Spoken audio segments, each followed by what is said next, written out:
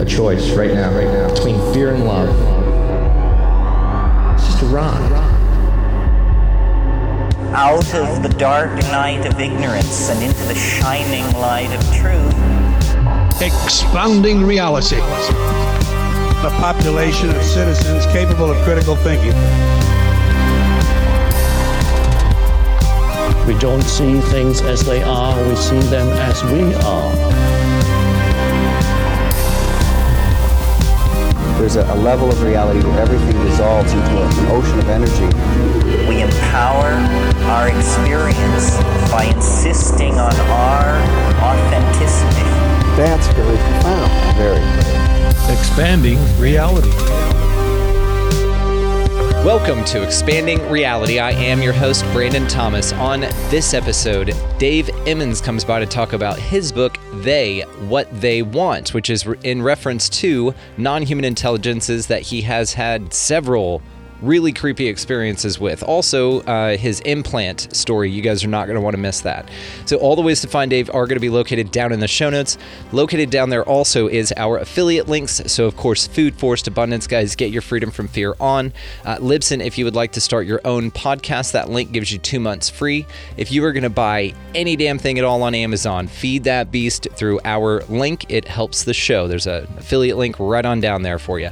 Also, Opus, the organization for paranormal understanding and support. It's a wonderful, wonderful organization here to help for any of your needs. Definitely check the link down in the show notes.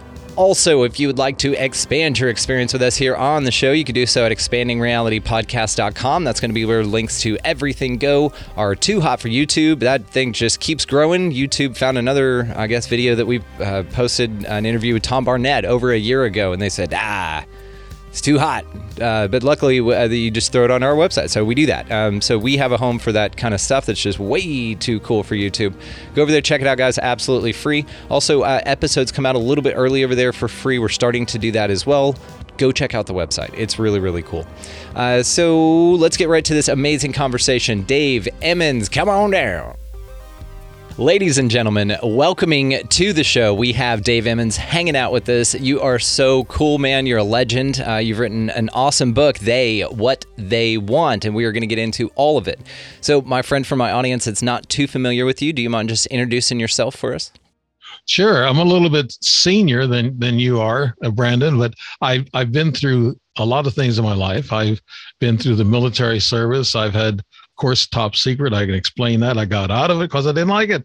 I didn't like military intelligence people telling me every week, did you send out a mail? Did you tell your friends or family about anything? I said, no, the mail is opened. You could see everything I send. So I got it, not even being 20 years of age, I just decided I've had enough. I had an 89% average in the class. It was a nuclear weapons class at Redstone Arsenal, Huntsville, Alabama in 1969 and part of 1970. So that's where I was at then. It was neat to be in the class, but I was the only high school graduate in the class. The rest of them were master's degrees and all this other stuff. There's 15 of us in the class. So I tested very well through the military testing. And so that's how I got in that elite class, but I didn't like it. Too young to put up with this stuff, too restricted. So I went to the post chaplain to get out of it. Had to go twice and then talk to my old man. They got me out of it, put me in another little class to give me an MOS. And then when the Vietnam popped up, my brother got orders because his wife was having a baby. I said, no, I'm going to stop you. I'm going to Vietnam. So I went to Vietnam. I was platoon leader, actually playing the role of lieutenant, come back to Fort Benning, Georgia. And then I served that out for 11 months. And I was going to be commissioned as a lieutenant, and I didn't want it. I said, I don't want to go back to Vietnam. And the colonel said, how do you know you're going to go back? I said, Colonel, I know the Army. I know they don't promise you nothing really. But I got out. But that's the top secret thing. I wanted to get that out of the way because I'm questioned about that. And yes, I did work in top secret for about 2 or 3 months. And it took them 6 months to get to top secret. So I guess the Army was pissed off because I got out of the class. They wasted all that money. I feel bad for that, but it's something I didn't want to go to Sandia down in underground work centers and stuff. So I didn't like that either. Okay, on to my rest of my life. I've been a musician 45 years. I played drums and guitar. I've been an entertainer. I've owned businesses. I owned a nightclub, a restaurant. I've owned a gas station and a retail store center. Also, I've been involved as an electrician in my early years. I went to school part-time. I got 5 years of college in journalism, mass communications. I went to a specialty school for that. Didn't work in radio because there was no money, so I went to other places like the Phillips Medical Company, and I worked there. But I worked with the Red Cross as a disaster manager. I was a team leader at a refinery, and I ended up being retired, and then I wanted to search the world. So I went out west a lot, and I checked on what's out there. And I was researching. This is back in 2010, 2011, when I started doing a lot of research. And this is where I got a lot of the research for my book. Of course, a lot of things happened to me even from early on. My first experience was actually when I was 13, and it was more or less a regressed dream. But I remember sitting out in the backyard. This was in Alton, Illinois. And this is where I saw all my UFOs. So Illinois is loaded with UFOs. You don't have to go out west to see them.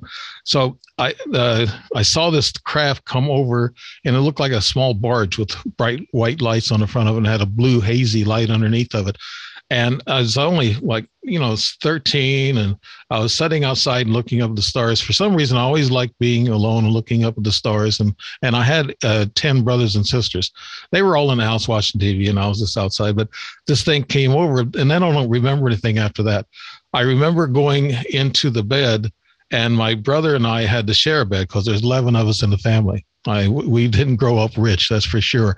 So, but I remember being numb and laying there in bed, and something was standing beside me at the bed after I saw this UFO.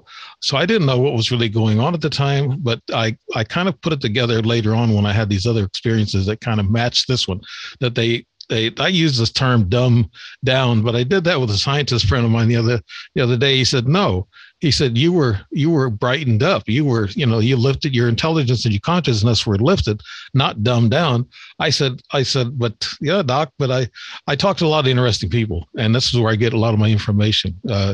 I put the pieces of the puzzle together, but I couldn't do anything. And then when this thing was gone from the side of my bed, I felt like I could move a little bit.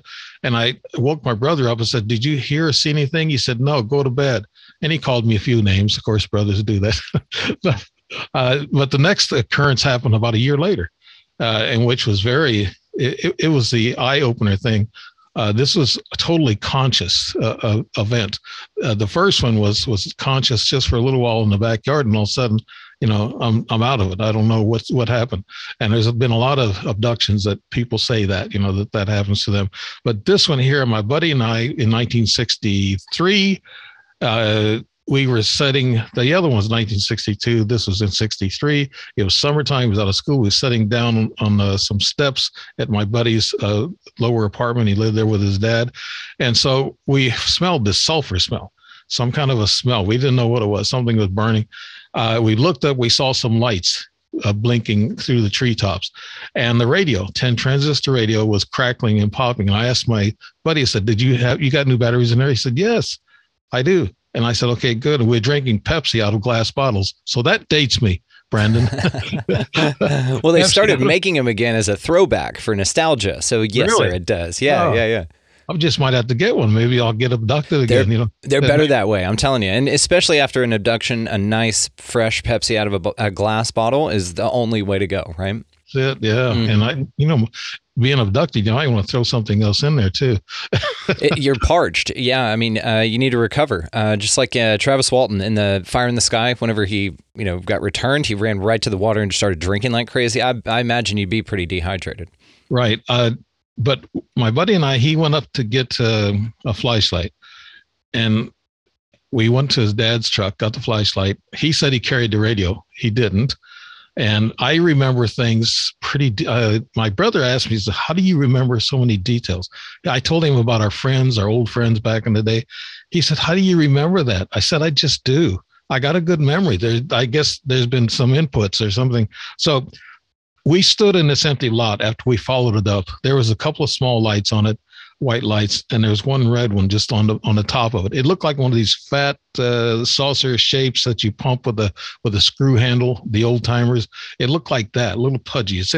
I got it in my book, and but I was looking at the portals, the windows. This thing was about 30, 35 feet wide and maybe about 20 feet tall. And it was over my backyard, actually. And we were looking at it from another lot up just above my yard, in which a little slight incline. So we watched this thing for a while. And we pinched each other and we said, "Do you see what I'm seeing?" We said, "Yeah, I see it." I said, "Don't pinch me so hard." I remember those words. And after that, he said it, he heard a little buzzing, hissing sound. I didn't. I was paying more attention to the portals and the windows. We saw shadows moving around, but I did not see an ET. I was afraid to, but I was wanting to see one. We didn't see one, and we stood there for a while. All of a sudden, we had some lost time. This started around 10:20, 10:30 in the evening, and I think when I got in the house is around midnight. And my mom was really pissed off. You know, when I got in, she had all the doors locked. She said, "Where you been?" I said, "Well, I've been with Rawhide." That was my friend. And she said, I told her, I saw a flying saucer, Mom. She said, I'll fly and saucer your butt to get in the house. And later on, I found out that the reason why she was very hard about that flying saucer stuff, because her family has seen them in the past, and she's had past episodes of ET stuff. Your mom. Yes. That's why, excuse the allergies. You're fine, dude. We're going, Texas is doing it as well. It's beautiful, but yeah, it kind of comes. Yes. It's, all these flowering buds and everything. But also, it seems like when you get abducted and you're around ET, your nose runs also like water. That'll happen. And a while ago, you mentioned being thirsty and dry after an episode. That happens too. You're correctly 100% right. That happens. But as we went into the house, he went to his dad and he's told his dad, "I saw a flying saucer, Dad." He said, "Son, go to bed." Okay, you saw a flying saucer. So that was it for that. And of course, back in those days, we told our friends, they just laughed at us. They don't laugh as much anymore, but they're still kind of, they'll take a little sharp knife and kind of jab you in the back a little bit. And one of our own worst enemies are the fellow ufologists. This is that we're turning on each other. Well, it's kind of like the talking heads are now the gatekeepers. If they like you, or if they think they can make a story out of what you got, then they'll do it. But if you don't come on, like if you have one big experience and you can explain it, and then they want pictures also, but you can't get pictures around UFOs. This is something I've been telling these people. You don't think of a camera. When you're dumbed down, you don't think of a camera. Even if you got one on you, you don't use it, because they tell you telepathically, don't pick up a ball bat, don't get a weapon, just watch and observe. And that's it. Let us handle things. We're in control. So after that, my buddy and I talked about that sighting for some time afterwards, and we still do to this day. But I see he's having little memory lapses. We're getting a little older, but he's got these little memory lapses. And just the last couple of years we talked about the story, but now he says little things differently, and maybe his memory lapses and he sees things differently than I do. But I've been involved with these things for some time, so I think I have some kind of an implant or something in me that makes me remember certain things and regress certain things. And my buddy doesn't. He hasn't had a UFO encounter ever since that. And I've had many. And I told him about that. And I actually saw this thing fly away. He didn't see it fly away. It actually changed degrees and angles. We looked at it from the southwest. I got into a little scientific thing about it, went up and drew the whole thing out up in this lot. And we was looking at it in the southwest. It moved to the west and must have been steady, about 30, 40 degrees west of the southwest. And so it moved, and we didn't see it move. Okay, we just saw it setting still and about 70 feet up. So it flew off real quick in the clouds. My buddy didn't see it fly off. So I come out of the dumbed downness, or that they shoot you with this magnetic energy. And that's what I call dumbed down. They take and control your mind. And they do that all the time when you're close to them. Or even if you're close to a ship. There's a doctor, Gary, I think, what's his name? Landon, something like that. And I wrote him, been wanting to talk to him. He knows all about abductions. He teaches at Stanford University, and he has all this equipment. He can actually take a CAT scan of people who's been abducted, or he says even close to a UFO. If you've had a close sighting, he said the left part of your brain enlarges.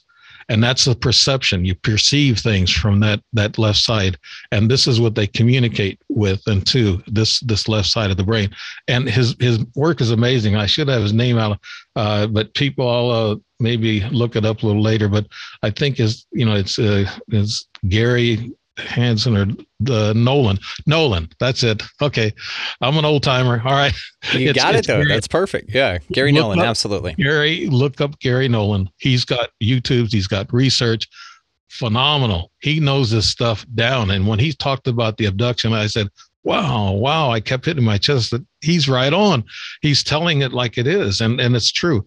But I want people to maybe take a look at Gary Nolan's work and check him out, Stanford University. And if they want to know about abduction, I've been trying to get through to him. I want to talk to him. I want to find out other things about what's going on. But there was 2 weeks after that, I told my buddy, I said, look, we had some lost time. He said, well, yeah, I don't really know. He says, yeah, it was late. And my mom said it was really late. She can't really remember. But 2 weeks later, I had an implant put. They put an implant. This is where the other shoe drops in journalism. That's what we call it. They say you start a story, you get these following facts, and then you put it together like a puzzle. I said, okay, this second shoe dropped. My left testicle. I felt a lump in there, and I said, I was 14. And I felt it, and I said, what's going on here? And then I looked down, and there was a red line about an inch long, and it was like a laser line. Now that I know what laser cuts look like, it was a laser cut, very thin. I was able to push it out after about 2 or 3 minutes of struggling. I got it out of that hole where it was cut. And I said, well, that's where that thing was cut and put in there. And I showed it to my mom, and she goes, that's just an ingrown hair. She said, throw it away. I said, no, Mom. I said, there was a cut line that I took it out of. I said, it was already cut. It put in there. I took it out through the same cut line. And she looks at me weird. She didn't know what to say. But she still said, throw it away. Because she was afraid, and what I found out later, she was afraid of flying saucers. She told us kids do not approach a flying saucer. Back in the 50s and 60s, they used to tell people, don't approach craft that you don't know anything about, especially flying saucers. There was a big scare back then. But instead of walking away from it, my buddy went to it. So, my mom was protecting me at that point because her family has seen a couple of UFOs in their backyard. And my mom later on has had experiences in her house with dark, tall, slender things coming into her room and actually molesting her. My other family members, they tell me, how come she talks to you about that? She's 94 and she still talks about that stuff. And she's still interested in what I'm doing because she says, keep doing it. She said, don't forget to put in your book that you were born with long gray sideburns. I said, Mom, what does that mean? She said, that means you're special. She said, there's something that you're going to be, something's going to happen that's special to you. And nothing really special to me happened except for the ETs, the ET visitations.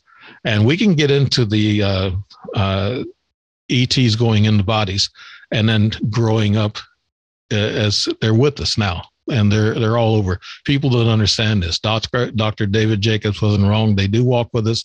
I've seen a lot of strange people.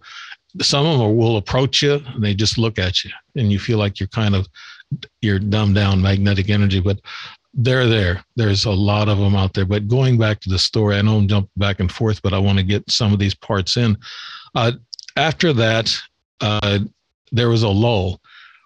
I don't know. In Vietnam, they asked me, did I see anything in Vietnam? No, I didn't. Didn't see anything because I was so tired. You'd only get 2-3 hours of sleep.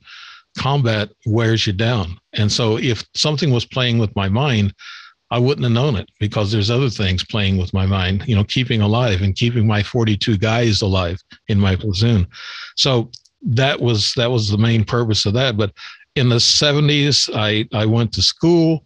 I was going to school part-time, working 6 days a week, playing music 3 nights a week until I passed out at the mirror in the morning. And the doctor told me I had to slow down.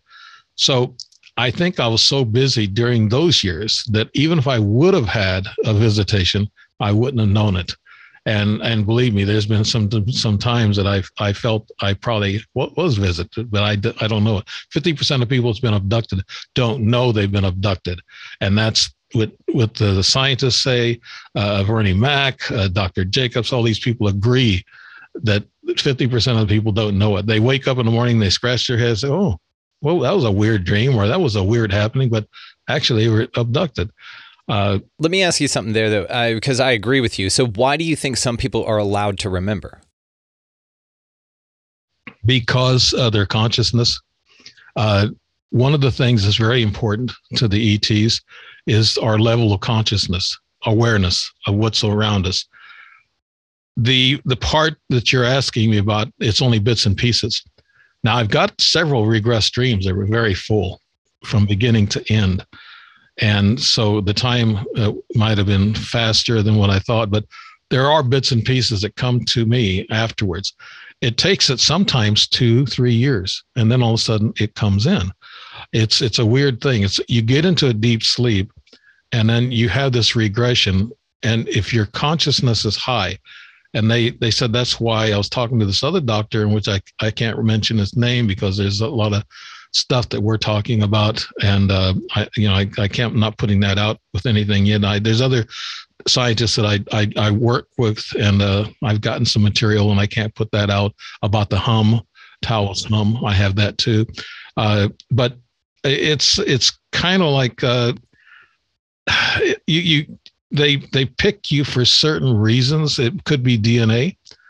Because they say that 80% of our DNA is waste, and that's what scientists say. But now they're saying no. They figured out that maybe only 50% of it's waste, and they found out the other 30% is something that was put into us for fighting viruses and diseases and things of that nature. Some of this DNA comes up ahead when things attack you, take the coronavirus, and that's why some people with T cells can get away from the virus, and that's the reason why, is because they have the DNA that's 50% wasted in their body, that it comes forward and says, okay, now it's time for us to fight.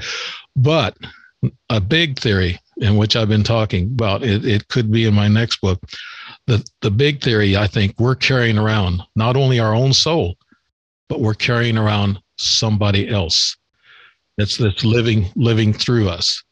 And this is what the ETs do. When you're born, actually they go into that body. An ET will go into that body and take it over. Some people are hybrids and they don't know it. And some people are real hybrids and they're contacted and they do know it, but they cannot talk about it. I have people talking to me that just about tell me that, okay, they are, but they cannot teach us anything technical. They can't give away who they are or how intelligent they are. They're living as humans, and they can actually be a masseuse, a piano player, and they exist in that fashion. They're watchers. Some people might call them angels. Well, I've ran into angels in my time too that saved my butt. But and I'll be talking about that in my next book too. But I see these things as following certain people. They talked about Indian, American Indian, Native Indian DNA they follow.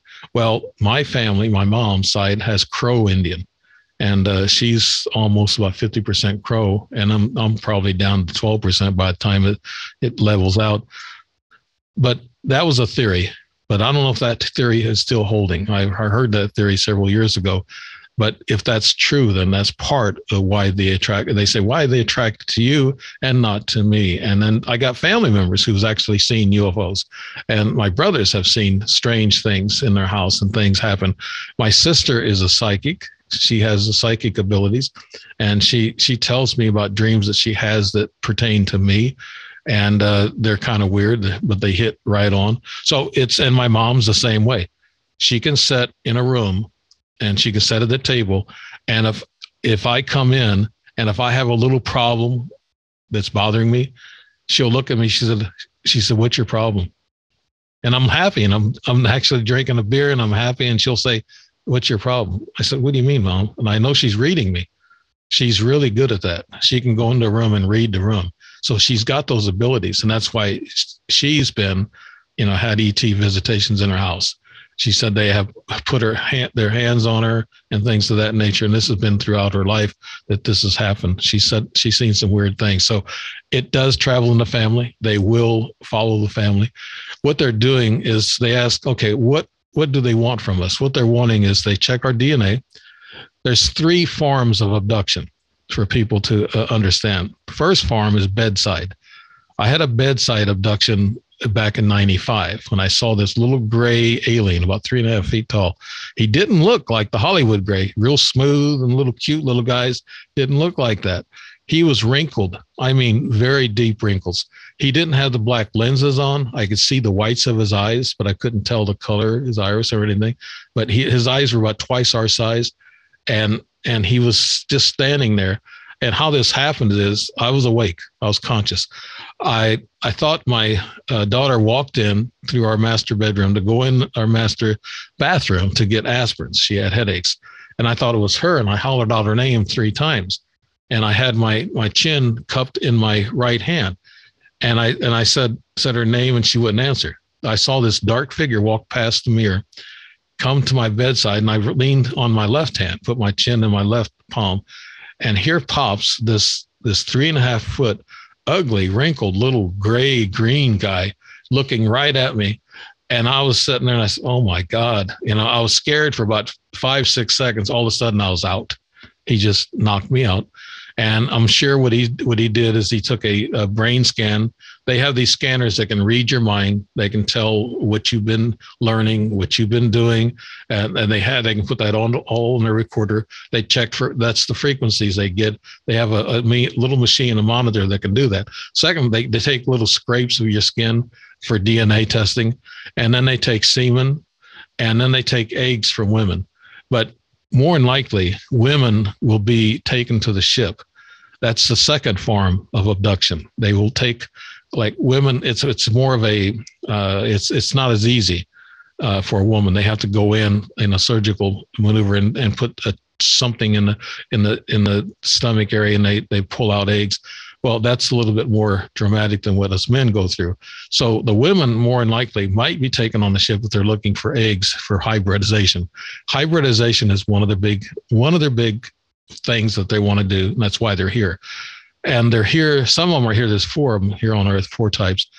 Those types are here to oversee us, kind of protect us, but also they're manipulating our intelligence and our minds. They're doing that too for some goal. They have a goal and plan. Hybridization might be the takeover goal of everything. I got 2 hybrid kids, Asian, Japanese. I know that came to my door in 2011. So I know that, and this is where the result, 3 times I remember having a little tube going to my groin area, and I kicked it away. Twice I kicked it away because I woke up when they started doing it. And then they put me back down to sleep. I mean, they hit me with this magnetic energy and put my mind at rest. So that has happened to me several times. But to go back to this implant that was in my testicle, I found that kind of weird, even at 14. And that just started. And my buddy, he didn't realize no implant or anything. I had a regress dream on that one too. And this, you asked me, how do you get this? I don't really know, but it goes into a deep sleep, and it may take several years sometimes for you to have the regress dream. I had a regress dream about that sighting that my buddy and I saw in 63. I was on a metal table. It was dark, kind of really warm in the room. It was dark. I felt the presence of my friend being near to me somewhere, but I couldn't see him. I was really groggy. I mean, like coming out of anesthetic, and I was really groggy, and I was trying to put on a shirt that was too small. And I was a little bit more chubbier than my friend. So his shirt was small, mine was medium or whatever, but I couldn't put a shirt on. But eventually I got the right shirt on, apparently, because we both showed up in the lot, after, we don't know, an hour or so. We both showed back up in the lot, standing right where we were left. And so that, I told my friend that, but he hasn't had no regress dreams of that.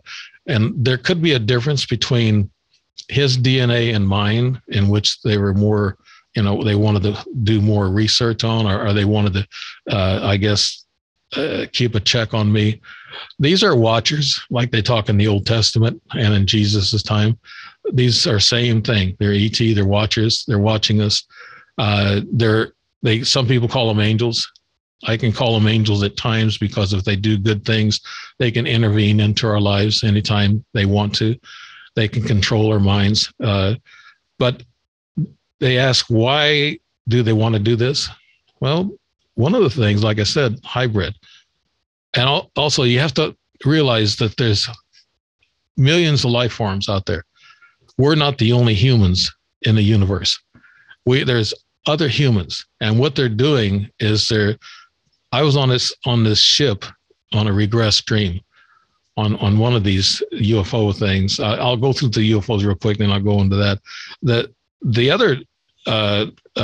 next UFO I saw after 95, I saw that little gray guy, and I woke up and my eyes were twitching. I went in the bedroom, asked my wife, which is ex-wife now.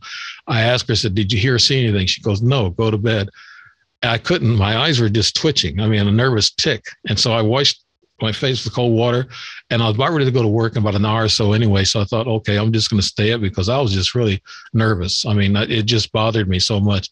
And when that happens, see, that's the first alien that I've seen. I didn't see one in 63. They had us knocked out and it was dark. So, but this one I saw. And so I said, oh no, this is going to continue on. And it was weird, and it did. In 2001, I believe I have it marked down. 2001, I saw this. It looked like it looked like a little plane or some kind of a drone, as we would call it today, and had no cockpit, no method of energy. It had wings. They're about 15 feet long. The fuselage was about 15, 20 feet long. And it just had one vertical tail. It didn't have the horizontal tail on the back, just the vertical. And it was real quiet, didn't make a sound. It was just floating real slow. And I was up on a 14th deck of a tower inspecting the walls of the tower from the heat and everything for our generator. So I looked at this thing, and it moved to the south. And I thought, wait a minute, they're not allowed to be over a refinery. It's against the law. Only EPA planes and government officials with a license or permit to go over a refinery can go over a refinery. No regular plane can do that. And I thought, well, they didn't care about the law, so they must not have been from here. So I told the guys in the control room, I said, hey, I saw the UFO. And they said, oh, Dave, you're crazy. There goes that crazy stuff again. But the next night, they put a dream in my head, a very lucid dream, and they planted it. They can do that very easily, but they were telling me what time was what's going to happen in the next 4 or 5 months. I was walking through the unit. It was all quiet. Everything is pretty loud in a cat cracker refinery unit making gasoline. And it was all quiet. I was checking the machinery and checking everything. And I said, why is it so quiet? What's going on? And once the unit goes down, that's a scary thing because you got to control coming down because you can blow up the city. So I ran in the control room. It was dark. No lights were on. Nobody was in there. And then something hit me telepathically. It didn't talk to me. It said, the plant will be closed in just a few months. And this is what you're seeing, a closed plant. So I told the guys the next day, and they said, oh, you're crazy. They just put in $5 million for repairs in this unit. I said, yeah, I know. Maybe they're trying to sell it, but we're not going to be here in a few months. So you're crazy. So I had to go for back surgery. So I was out of it for a couple of months. But during that time, they shut the plant down and it was closed. And it was something that I saw ahead of time and which they gifted me. You ask about how do you remember these things? Well, they gift you sometimes with some memory and they give you a tidbit of the future. And I got that also several times. I've had those dreams, but I want to continue on. This glider looking thing was all metal. It looked like it was liquid. It just shined so much and it was just weird. I knew it was a UFO and because I just felt the vibrations. I knew something was telling me something. And then what they were doing is downloading a dream and they're going to let me know, okay, you did see something special. We're going to give you a little gift. we're going to give you a gift of a dream that'll tell you the time, what's going to happen. So that's what happened there. The other sighting I had, it was actually a disc shape. I was going up to Springfield, Illinois to meet some people. There's a band there, really good. The drummer was a great drummer, and the Janet was a great singer. So they had a good band. I went to Springfield. It's about an hour and a half away. That's a long story, but I can go into that. It was a weird synchronicity, and I was actually told to go there. I didn't feel like going there. I was told to go there. And when you're told, as something tells you to do something, they're wanting you to do something so they can be involved with you. When I was coming back, I saw this flying saucer come over me. There was other vehicles on I-55 heading south. This was back in 2011 also, early part of 2011. And this, I was watching, it was light, a bright light on the side of the road coming. It was going north and I was heading south. And I thought, what is that? So I slowed down, take a look. And actually, when it got up on me, it went right over my car. I looked out my window. I was going about 40, slowed way down. I guess people behind me was wondering what the heck going on with this guy. But I slowed way down, looked out the window. It crossed right over me. It was a round disc-shaped object. It had pie cuts, lights at the bottom, looked like a glass bottom in a way, and it was lit. And it had a dark center to it. And I thought to myself, what does this mean? Why did they cross over my car when these other vehicles were there? They were telling me something. They were saying, okay, we're still watching you. We're still got our eye on you. And they still are. I mean, even today. But I got home about 40 minutes faster than what I was supposed to. The trip takes about an hour. Actually, from downtown Springfield, takes about an hour and 40 something minutes to get from there to my house. But I got home. I got home at I can't think of the time. I got it written. It's 12:30. I got home. I didn't think I was going to get home until about 1:15. I drove up in my driveway, and I looked at my watch, and I said, "You got to be kidding me! Time just sped up. I mean, I was just zoom 40 minutes or so, just zoom." So I felt that shift in timing, and I felt it in the car. Actually, I felt really funny about it, and I actually spilled my soda, I think, that I got from McDonald's on the way out, and I spilled it, and I said, I was just shaky from the event, and so I said, this is weird. Now the next craft I saw, now this was in 2011. When I saw this in 2010, 2011, in that period, 09, 2010, 2011, this is high activity, very high activity. 2 years ago, I had high activity in the house. So I'll get to that real soon here. But the other one I saw was a huge triangle craft that come over my neighborhood. April 9th, it was about 8:30 in the evening. It was just getting dark. And it was cloudy, and it come over my house. It was huge. It covered 9 houses on our block. We had a dead end block I lived on, and my family, 2 of my family members lived. My mom lived right down the road from me. And after this craft come over me, there's a picture in my book that this thing was huge, and it made a hissing, buzzing sound. I heard it come from the center, looked like the center of the ship, and which looked like a grate, like a barbecue grill type of thing. I think it was an exhaust system, but that would turn red if they were in high speed. Well, they were in low speed. They were only going about 35 miles an hour right over me. I mean, the center of the ship was right over me, and I took it that they were sending me a message that this was for me to know. I think this also told me that that Hiroko, the one that I saw in Sedona, that experience, she had something to do with that ship crossing over me, probably saluting me, saying goodbye. So I called my mom and I said, did you guys, my 2 brothers were there at my mom's house, said, did you guys see it? My mom said, see it? She goes, my God. She said, it scared me to death. She said, I wouldn't go out on the porch. And here's the word that she used. And I couldn't believe that she would say this. She said, I was afraid of being abducted. I said, really? She goes, yeah. And I said, you've had experiences? She said, Dave, I told you I have. And that scared me. She said, I didn't want to go. And she was 84 at the time, I think. She's 94 now. But my 2 brothers saw it too. And they said, my God, it was huge. And my mom said it killed her plants. And the top of a tree right across my road, it died at the top. And where it was close, it actually scraped the top of the tree coming over me. And then it went to the south and it just zoomed. It was gone. So it happened pretty fast, but it was a huge ship. I mean, that was the biggest, I've seen. So, it's kind of like shock and awe when you see these things. But I've seen them before, but I still don't get over the awesomeness of what I'm seeing each time that it happens to me. During that time, I was getting little apports, what they call them. I had them in my pocket. They would show up on the floor in front of me. They're little plastic discs. I got them sitting right beside me in a little plastic container, and they're special to me because the way these apports showed up was that the first one was in 2012. This was right before I got married.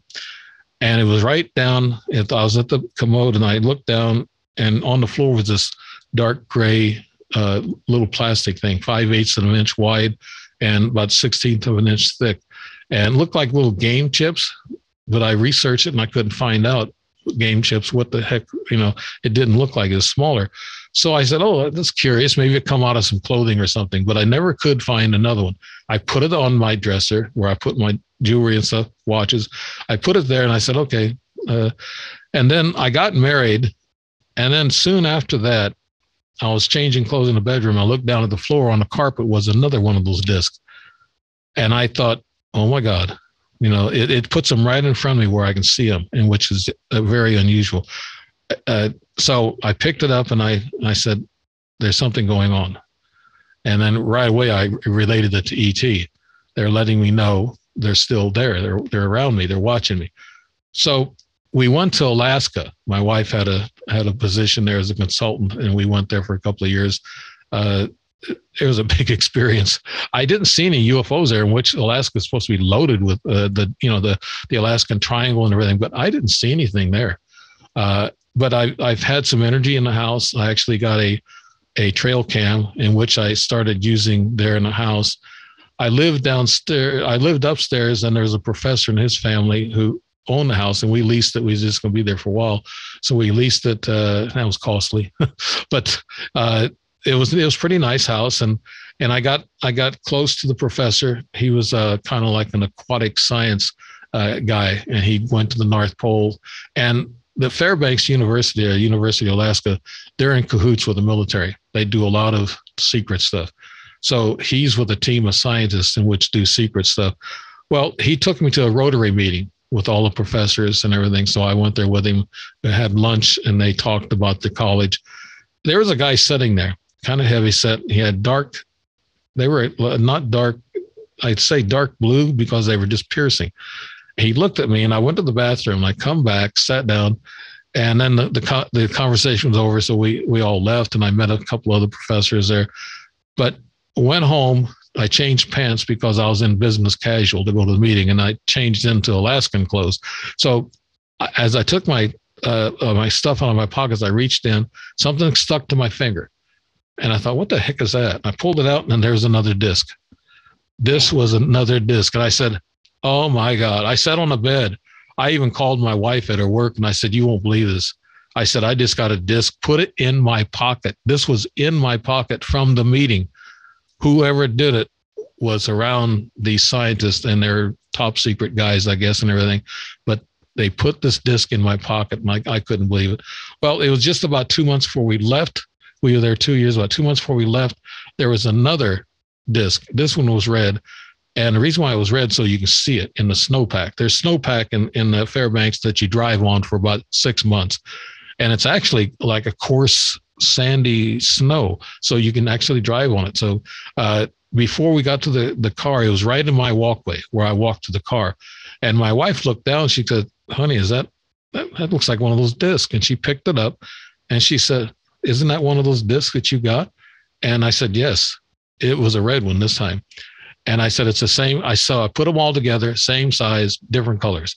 There's dark gray, there was tan, eggshell color, and then there was a copper color, and then there was a red one. And these things, I I cherish, and I showed them to nuns, when my brother was having problems with the brain cancer at the time. And she looked at those and she looked at me, she said, "You're blessed." She said, "You found them in different places?" I said, "Yeah, even in Alaska." So she looked at it as a spiritual blessing. I looked at it as an ET watching me and saying, "Okay, we still got your back. We still got your six," whatever. So the apports kept coming, but the biggest story, in which I'm talking to a documentarist, we've become buddies, and we might do this story. This was in Sedona in 2010. And how this all shaped up is I went to a spiritualist in Springfield, Illinois. And my buddy, Larry, he writes ghost books and everything. I had him on my show a couple of times. Great guy. And I'll probably do a book signing up in Springfield with this group of people that I usually went to meetings with. But this gal, she was a little bit older than me, but she was an Indian guide. She had a lot of American Native Indian paraphernalia. When I drove into the lot kind of, her house set back a ways from a couple of ponds and stuff. When I drove through the lot, 200 dragonflies come over my car. I thought to myself, I've never seen this before. This is weird.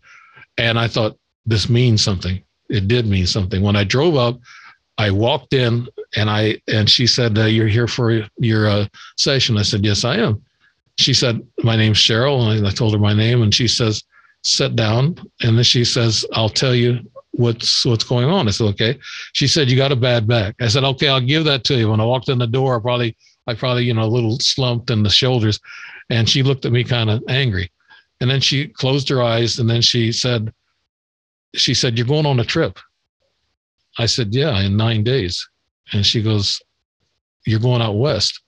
I said, "Yeah, how'd you know?" She says, "Guides." And she pointed up. Then she closed her eyes again. And then she said, your car is going to be damaged on this trip. But she said, you'll be able to drive and see your friends in New Mexico.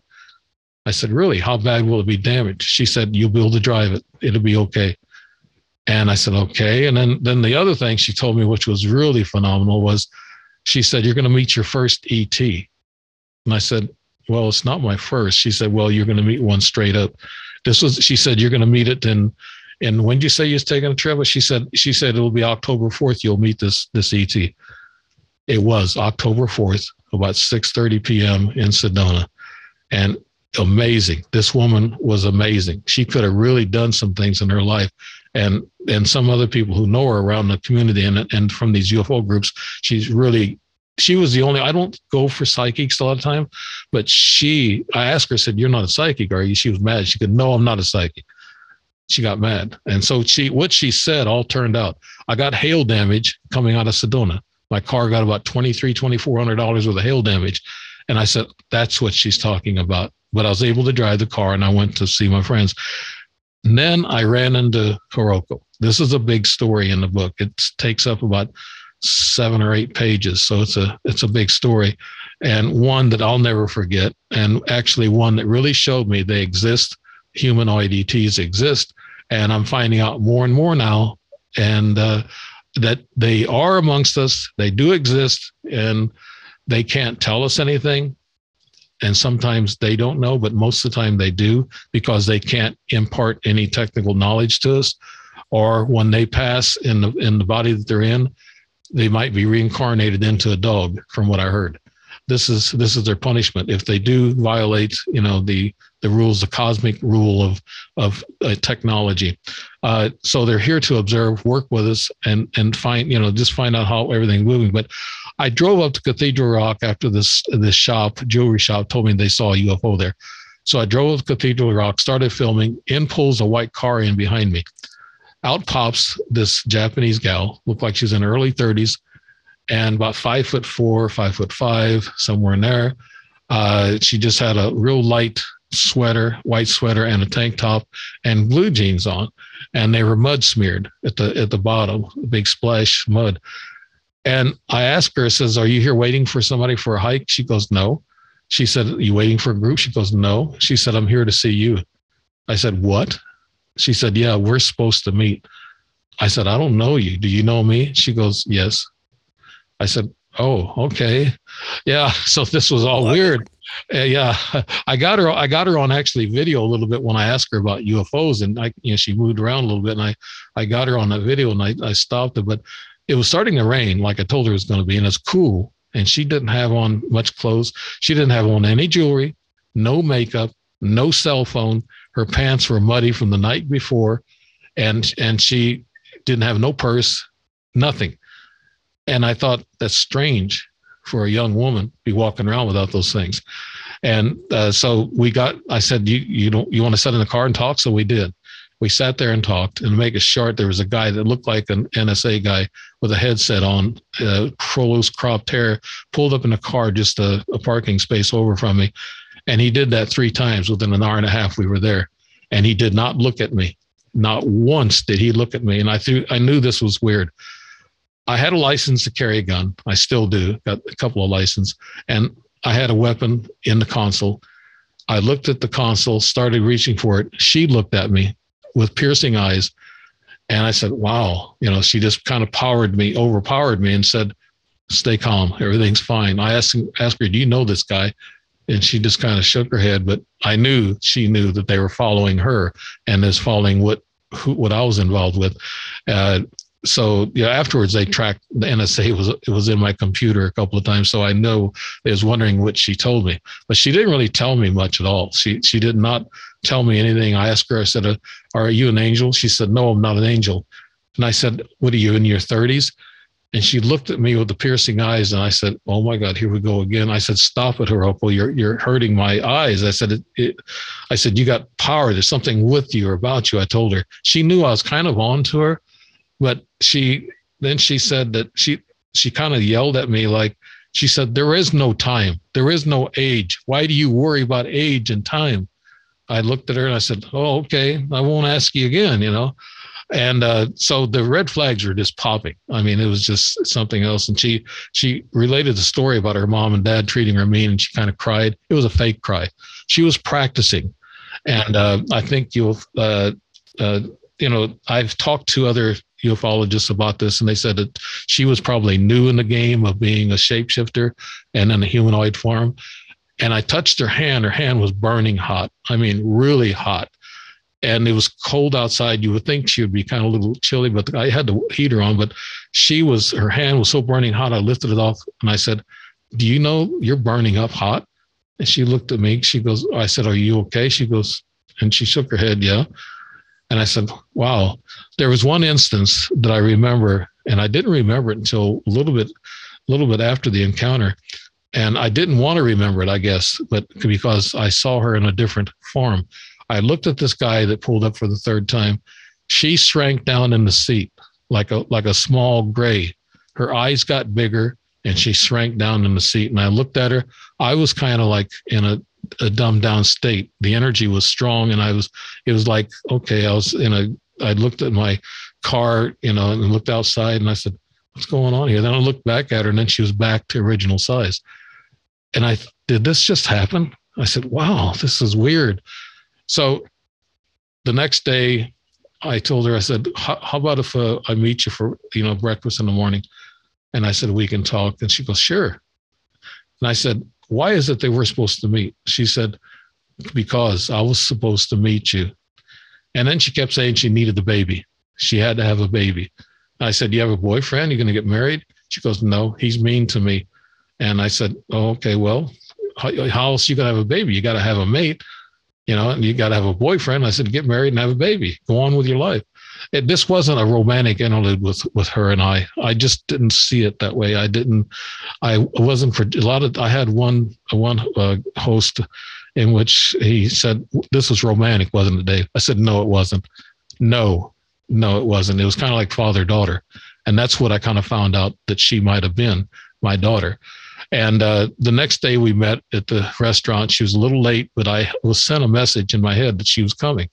I said, okay, she's coming, but she's about 15 minutes late. So she finally showed up, and I asked her, I said, did you check out of your room? You use a credit card? She didn't know what I was talking about. And I said, well, you need to call them and check out, because they'll charge the next day, on your credit card if you don't check out. And she got the room or the lodge place, and I don't know where she got it from, but I give her the phone to use, and I told her how to dial it, and I dial it up, and then she asked them. They said, "No, you're okay," and so she handed me the phone back, and I said, "You don't know anything about credit card or anything? How are you traveling? No money, no purse, no nothing." I said, "Wow, that's." And then she said she ate bread and rolls at the lodge that she stayed in.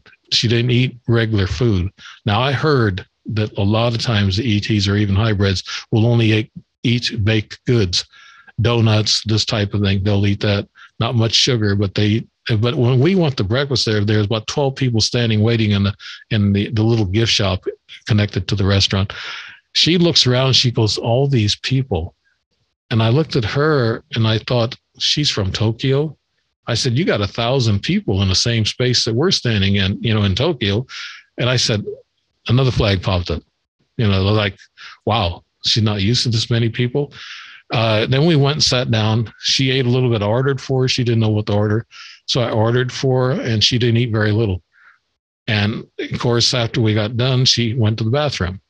I don't know if she regurgitating what she ate, because she doesn't eat that kind of stuff. She might just drink that blue fluid. From what I saw and what I heard from other abductees, said that they drink this fluid. That's what they live on, not solid food like we do.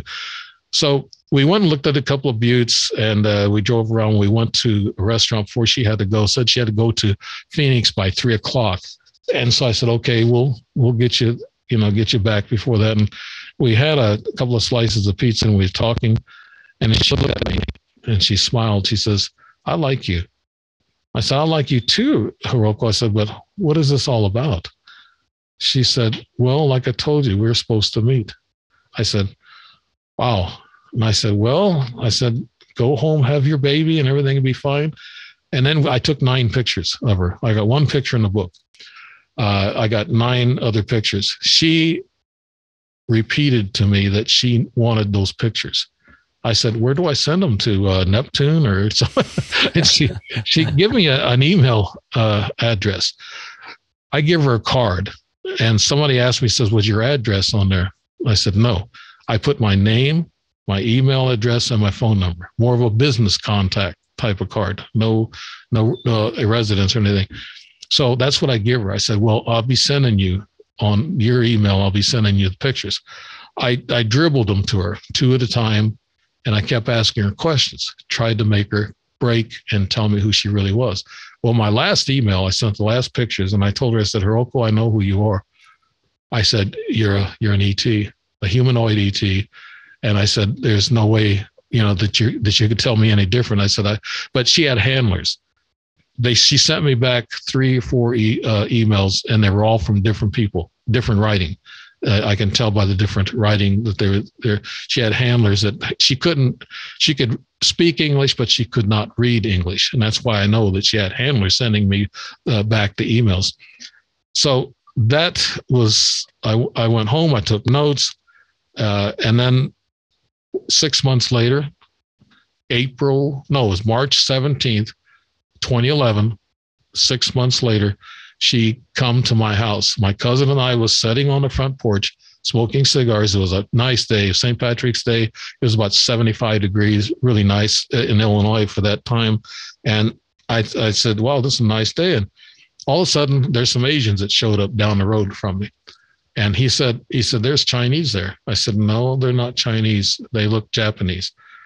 And they walked towards us. There's 2 young guys, one about 6 feet tall, pretty good size for Japanese, and the other one was about a couple inches smaller. He looked like he was a little younger.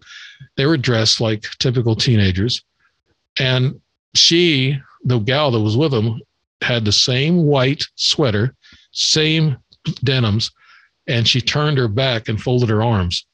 And that's how she stood. I knew her body language and everything. I saw her standing away from me where I couldn't see her face. The 2 young guys come up to us on the porch, about 10 feet away from us. And he asked me, the taller one asked me, says, "Where is the new Walmart?" And I said, "That's just right over the overpass, about a quarter of a mile." And he goes, "Okay." After that, my cousin and I both were turned off. We could not talk. All we did was just sat there and looked, gawked. he couldn't talk. He's actually talks so much he gets rude, my cousin. And, he would have just really nailed him or just really asked him all kinds of questions. But he was looking down at the ground. His eyes were all glassy. He could not talk. I couldn't talk. I tried to ask him. I moved my lips to try to say, is that Hiroko over there?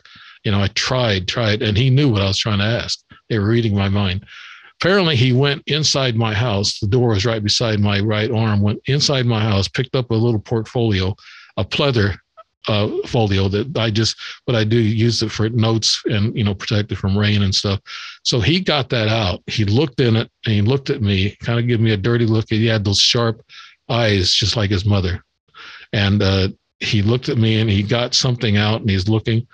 And apparently he took all the notes that I had on Hiroko out of that portfolio, but I fooled him. I already typed out the notes and I had all the notes ready, to roll. So that's why I had them in my book and I had them all, but he took the handwritten copy. He thought that's all I might have had, but no, I do things differently. I always make a typed hard copy of the notes and put them in a ledger. But I didn't see him go in and out twice. Then they walked away, and then I started coming to when they hit the road about 75, 80 feet away from me. And I started coming. My cousin he didn't come to yet.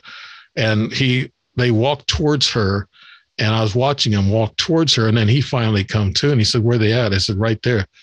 He said, "I didn't see him." And he said, "Did you see him?" I said, "Yeah, when they hit the road, I saw him walking towards Hiroko." He said, "Who the hell is Hiroko?" I said, "That's the alien I ran into at Sedona. That's her." And he looks and he says, "Wow, so this is crazy." And then they got to the stop sign and I said, "Let's quit talking. Let's just watch." So we watched, and what happened was they just disappeared and we didn't see them go up. We had a good line of sight up and down the road. They did not travel out in a car. They were not picked up. They were picked up by some UFO craft is what happened. My cousin blew it then. He got up and he said, he was cussing. He said, "F this, F that." He said, "Dave, those ETs are going to kill you one of these days." He said, "You better quit effing with them, I said, "Cuz," I said, "it's okay. They didn't hurt you." And he says, he turned white and he was just really, I had experiences and he didn't. That was his first experience. So it kind of shocks you pretty bad on your first one. So he walks to his truck and he looks back at me, he says, "You're crazy, man." He said, "You deal with these people, these ETs." He said, "You're going to be dead." And he said, "I'm serious." He said, "I'm getting the hell out of here." So he got in his truck and took off. The next day, his wife asked me, said, "What'd you do to him?" I said, "I didn't do nothing to him." I said, "My visitors did." I said, "They knocked us out. They dumbed us down." She said, "What does that mean?" I said, "That means we don't realize anything. We don't know anything. All we can do is watch and observe." And he said, "Oh, okay." But as a matter of fact, last week we had lunch together. My older brother usually pokes at him. He says, "You had that ET event. Have you ever forgotten it?" He sits there and lowers his head and he looks at him. He goes, "No, I haven't." He said, "That's the strangest thing I've ever had in my life." And I looked at him. I said, "Well, you just went through an ET experience." And he said, "I don't want that to ever happen again." He said, "That was scary, really scary." So it's still fresh in our memories. And that was the big story. That was where the other shoe dropped. And I thought, she's real. The red flags were there from the first visit, Sedona. But when she come to my house with the two young guys, and I ran into she was kind of a spiritual leader, and I ran into her at a UFO conference in Arkansas. I went there all the time with my friends, and we'd go there and watch. I even had friends that were speakers there and stuff. So, but I went downstairs where they had these little booths and stuff. They were selling ornaments, and I walked past this gal, and she was she deals with porpoises or something in Florida. She has something, and she is a reader, and she says, I told her, "No, I don't want to read." I said, "I don't need a reading." She said, "No, I'm not charging. I don't want to do a reading." She said, "I've already read you." I said, what do you mean?" She said, "You had an ET event just recently." I said, "Yes, I did." And she said, "I can tell you." I said, "I'll tell you about it." And she goes, "No, I'll tell you about it." Dang. That's what she told me. And she said, "You had a young lady, Asian," she said, and she said her bone structure, cheeks and chin was just like yours. And I said, wow. So how'd you know that? She said, I just know these things. She said, I read your energy. And I said, who is she? And she looks at me, she said, you don't know? I said, no. She said, she's your daughter. I said, that kind of hit me because I had that thought in my mind.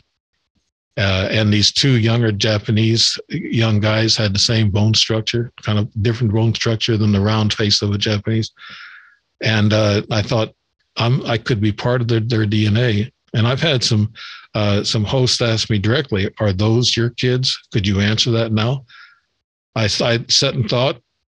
I don't have to, I'm just kind of play acting now, but I'd sat and thought for a little bit. I said, yes, they are. I really feel that they were, yes. Because of the things that happened to me in my groin area preceding years. And then the one big abduction I had several abductions that involved electricity, shock.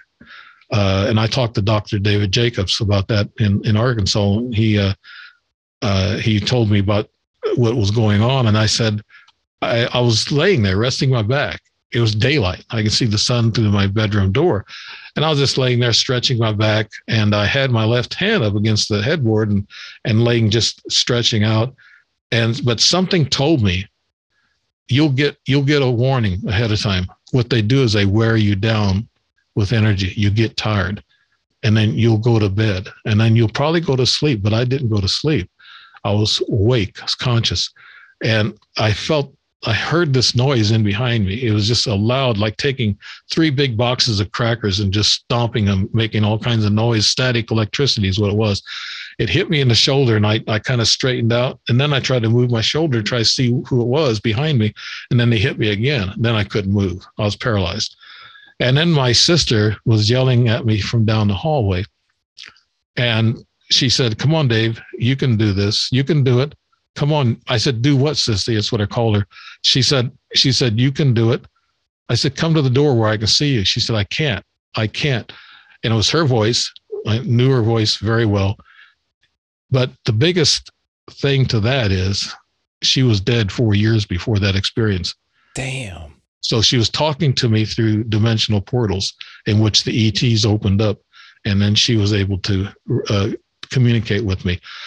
I laid a little bit longer. In my hand, I felt a baby's hand put in my hand. And my fingers, I could move the tips of my fingers. I grabbed the palm of the hand and the fingers, and it was a baby's hand. And it was an infant's hand. And I thought, that's human. They had 5 fingers and a little soft palm. I said, my God, what does this all mean? And then something sat down beside me that was heavy on the bed up against my hip. I just took a deep breath and said, what is going to happen next? So I couldn't, that was it. I just kind of blew it. I yelled out, God help me, real loud. And everything kind of disappeared. Well, when I did my book, and it's really good that I get my ledger out and my notes, I can figure out dates. And it was precisely 9 months later from October that the baby's hand was put in my hand. So it had to do something with Hiroko. Damn. So do you think that she went and, I guess, got impregnated, and then 9 months later had that human baby and then brought the baby back for you to see it? Not to see it, but just to feel the hand. Yeah. That's all I felt. But it told me, they give you messages that it's just hard to figure out. Sometimes it takes you a little bit to figure out because they relate to us in a different manner than what we're used to. But they give you a physical message. You have to interpret that. And I did when I saw the 9 months later. But I had a regressed dream about being in that room. Like I was telling you, they took this hose to my groin area. I kicked away, and then they knocked me out, and I was out. Then the dream went, they got me out of the bed. One held one arm, my left arm. The other one had a bright light. It was a tubular light, this round. It looked like a fluorescent tube, but it was really bright. And as I was walking, they would shine that light in my eyes and across my forehead. And I thought, what's going on? I couldn't see it. Hurt my eyes. And I saw 2 silhouettes of people sitting at the little table that the rooms have. And I saw 2 silhouettes there. And I saw the door, the patio door that went to my room. And they were walking me back and forth. And I was wondering, why did they walk me back and forth? It took me, I was a little slow took me several months to figure this out, Brandon. They walk you because that makes you open your eyes when you're walking. If you were laying down, your eyes would be closed and you wouldn't have to open them, and they'd have a harder time getting that light signal into your brain. Interesting. Okay. Yeah. Yeah, that checks out. Oh, that's good thinking. I went back and I took pictures of the room, and I asked the manager, I had the same room the next following year, and I did. I took pictures of it and I looked at the pictures. Like I said, I try to draw these things out to try to get some facts and proof for me to know. And I looked at the pictures. I said, oh my God, that's exactly right. That's the path that I was walking towards the patio doors and back. And there was the table sitting right there where I saw it in the regress dream. So that was a lucid regress dream. Why I was left with that, I think they were amateurs. That's why I think they didn't get me totally. Or I have a higher consciousness level than what they're used to dealing with. I can pull these things back. I've had a lot of lucid dreams. And if I find one fact in the dream, then the dream is real. And most of the time, the lucid dream facts are real that I have, because I can pull one factor out from it saying, yes, that's true. Yeah. So I had that electrical abduction a couple of times after that. The first one, actually, I lay in there and it hit I wasn't asleep yet. It was about 10:30 at night, and I had a cold. I felt like I had bronchitis. I could have pneumonia. I was going to go to the doctor the next morning. And I was laying there and something hit my finger, like it almost blew it off. This was before this big event I just told you. That was the largest event that I had, but it almost blew my finger off, and there was electricity. I wasn't around any electricity. My hand was way away. But the next morning I went, it was kind of like a healing shock. I didn't have, the doctor even took x-rays and stuff, said, no, you have a little bit of cold or something, but you don't have pneumonia or anything. And I said, wow. I said, I couldn't breathe last night. She said, that's weird. She said, you're doing fine now. I said, yeah, but I didn't tell her anything about that electrical shock that I got. That could have been a healing shock. And that's why I say that they're not here to hurt us. You know, I'm wondering if people are now going to have to go into their doctors after these sort of ET, visits or contact experiences and kind of explain, hey, I probably got shocked. That could have to do with why, my appetite's a little fried right now. That may be part of you disclosing part of your medical information is some kind of contact history or abduction experience. Well, my doctor looked at me. She was one of a fine doctor, best doctor I've ever had. She was very sharp. I would tell her some of these things and she'd look at me. She said, I didn't want to say ETs, but I told her I was, on radio, and I told her I was writing a book, and she says, wow. She says, and you're an older veteran and you're doing all this. I said, yeah, I'm a late starter. I told her. Plenty of time. Yeah. And I said, these are the bucket list. She said, you're different than the rest of the veterans. And she said, she pointed at my head. I said, well, I try to keep it sharp and going. And she looks at me kind of unusual, but I approached her. Here's something, maybe you're going to run out of time, and I'll get this last one out, in which has been lately. Okay. Since 2016, it was August 12th on the first event, 2016. I got the list here. I can just read them off instead of guessing at the dates. I got them written down here because this is very weird and the most scariest thing that I'm going through right now, Brandon. Very scary for me. It was August 13th, 2016. I was frozen. 3:00 in the morning. I woke up. My arms were crossed. I was laying on my back. I never lay like that. I felt my arms and they were just frozen, just like I took them out of a freezer. My whole body was frozen. The whole bed was shaking because I was just shaking from being so cold. My wife did not wake up. She would wake up if my cell phone dropped off the nightstand and hit the carpet. She would wake up, but she did not wake up with the whole bed shaking and making noise. And I felt it. And I said, oh my God. So I got out of bed and I thought I was dead, but my mind was turned off for some reason. Something just controlled my mind. I went in and took a leak. When you get cold, you have to go take a leak a lot of times. So I went to take a leak and I was shaking on the toilet. I didn't want to stand up. I had to sit down because I was just vibrating everywhere. And I went back to bed, threw the blankets back on, and I was so exhausted that I went out. I passed out. I told the wife about it the next day, and I wrote it in my ledger. And then it happened again, 2017, August 16th, just 2 days or so apart. And that same event, same thing happened. I got up to pee and I was frozen. I thought I was dead. Just, I can repeat that cycle 6 times, but for time being, I'm just, and then in 2018, they kind of missed it.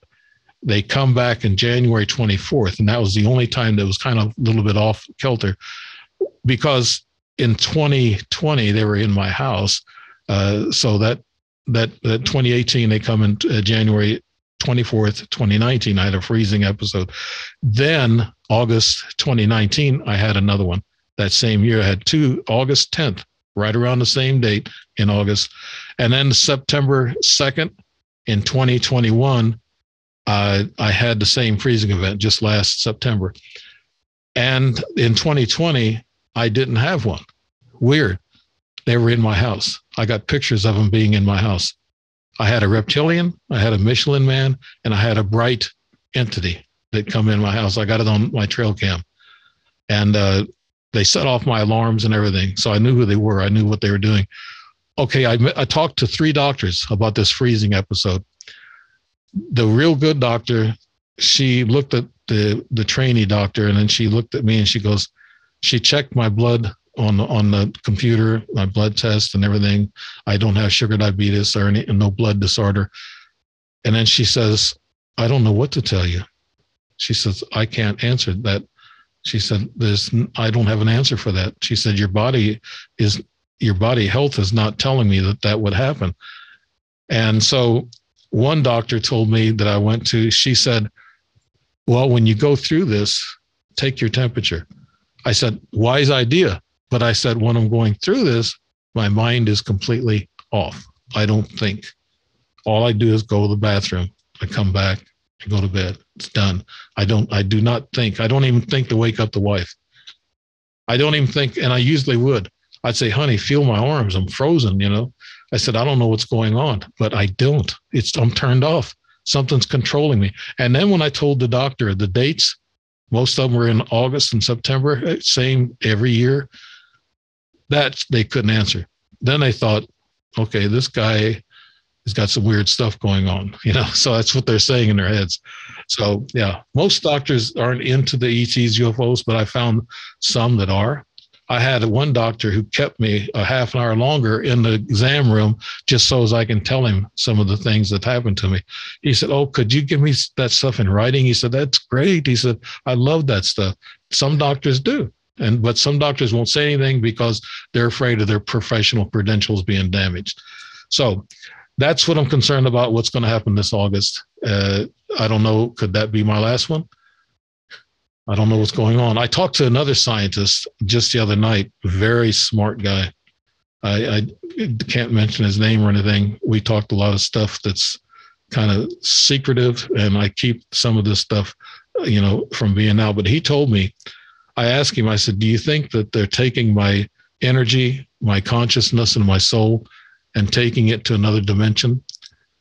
And he was trying to think, because he's medical too, but he was kind of thinking of a medical terminology, but he couldn't. And he told me, he said, that's very possible. You could be transported to another dimension and your body is left cold without your energy, your soul. They make an avatar of you, a hologram. And I've had a double made of me. And he told me, he said, oh yeah, doubles are made. I'm talking to a person now who said that they're cloned. So I meet interesting people, because when you're out there doing this and when they know you're one of them, they open up to you, so I'm happy about that. But I do have to keep a certain amount of secrecy, to these people. So. All right. Well, you keep your secrets, and that's fine. But Dave Emmons, thank you so much, man. We're probably going to wrap it here, but your book and all the ways to find you are absolutely going to be located down in the show notes. We have a lot more to talk about, so we'll probably talk about this the next time that you come on, man, and we'll definitely have you back. This is incredible, brother. I really appreciate you, man. This is amazing. Maybe by the time I'm back, I might have more information about secretive things, but people have to believe. The thing we need to do is quit fighting one another. That's what the government wants us to do, is to turn on each other. I listen to all experiencers. I don't call them liars or doubt them.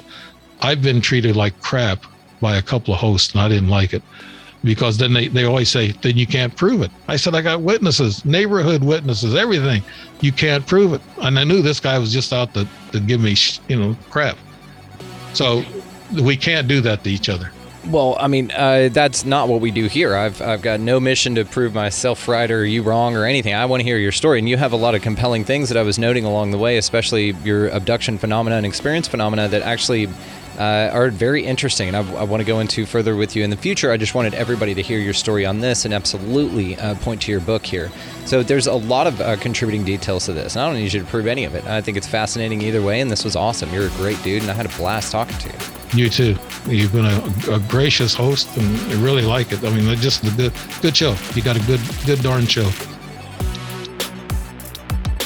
Fascinating guy, such a sweetheart, Dave, dude. You're welcome back anytime. Those are fascinating stories, and of course, all the ways, guys, to check him out. What They Want, his book, all the other stuff are going to be linked down in the show notes. Check that thing out, faux show. Great dude, Dave. Thanks again, man. Also, down in the show notes is going to be our affiliate links. So Food Forest Abundance, check that thing out. Libsyn, if you want to start your own podcast. If you're going to buy anything at all through Amazon, run it through our link. It helps the show. Please and thank you. Opus, the Organization for Paranormal Understanding and Support. Check that thing out. They are a phenomenal resource for folks exactly like Dave and his story. So if you related to any of this, check the link. Or if you know somebody who did, check the link. It's Lester Velez's jam. He is amazing. He will take great care of you. So also, if you guys would like to expand your experience with us here on the show, do that at expandingrealitypodcast.com. That's going to be links to everything. You can help the show and support over there with our Expansive Insider, and we give you some bonus stuff. And then also all the videos from YouTube that are way too cool, they get played there. So they're free as well. The lives get replayed there. Just go sign up. It's very easy, and we do not spam you. You can just go check it out. So it's going to be a good hub and a resource for y'all to get off of YouTube. Okay, so go out into this beautiful place, guys, whatever the hell this thing is. Keep your eyes peeled for some amazingness going on. It's happening all the time, so just look for it. It's there. Then look around for some litter and get that shit up off the street, because we don't want that. Also, buy somebody in line around you a coffee or a meal. Something small goes a massive, massive way as far as the ripple effect in the collective goes. As well as if you are in the left-hand lane and you've got somebody behind you wanting to pass, just scoot on over. Just scoot on over to the right, and then they'll be by, and then you can keep living your lives. Get out of the left-hand lane.